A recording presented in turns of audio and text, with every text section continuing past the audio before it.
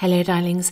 It is day 259 of Snippets of Encouragement, and today I want to encourage you to live your truth.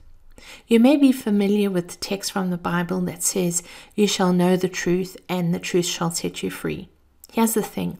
Knowing the truth in no shape or form sets you or anyone else free. I would submit that millions of people know the truth, especially the truth about themselves, but live in bondage. I've spoken about the truth on days 166, 176, and 181 of Snippets of Encouragement, and I don't want to rehash everything I've said before. Go and check out those snippets if you're interested in what I had to share on this topic then. Knowledge about anything is a beautiful gift to have, but knowledge alone does not accomplish anything in life. A man who lives near the sea and is starving may be the most knowledgeable man on the art of fishing, but unless he goes to the sea and fishes, all that knowledge will not feed him. The things that we know to be true, especially about ourselves, only become the truth when we act upon this truth by speaking and living it. Otherwise, we never live a life of honest self-expression.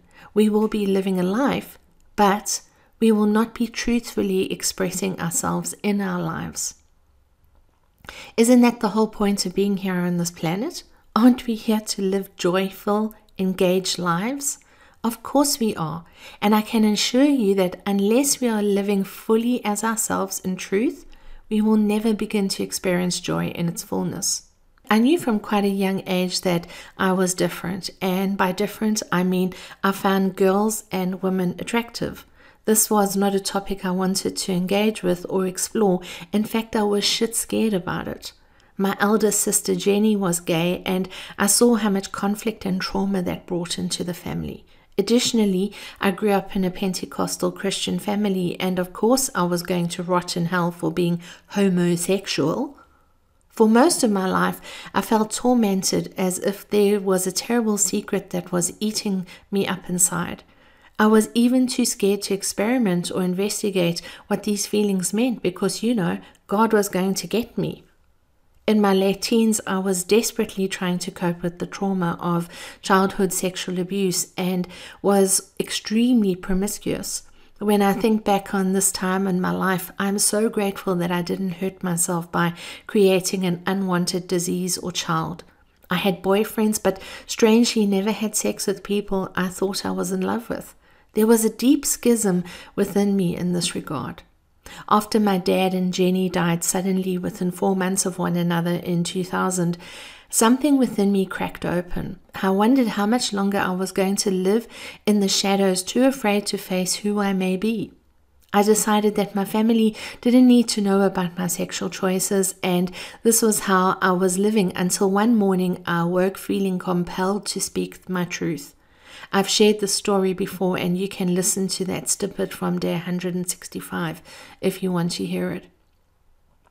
That was the moment when I set myself free in my life. Not only did I know the truth about myself, but I was also now speaking that truth and living it. When we put our truth into action and live aligned with that truth, nothing can shake us or bring us down.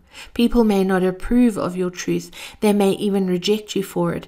You may come under intense pressure and also be placed in harm's way for living your authentic self-expression. We can only decide what risks we're willing to take to live in truth with ourselves. Nobody else has that responsibility or right in our lives. Today I want to encourage you to live your truth. I know your truth is different to mine, and that's wonderful. Don't be afraid to express who you are and be present in your life. You're here to live a life of joy, darling. And when we reveal the highest truths of ourselves without fear or doubt, our lives enter a new dimension. Fear will hold you back. However, when you know, speak, and live your truth, you become unstoppable. It's time to live true, darling. You've been listening to Snippets of Encouragement with Angie Barnard. If you've enjoyed this snippet, share it with a friend. But more importantly, now that you've received, get out there and encourage somebody else. Have a wonderful day. Bye-bye.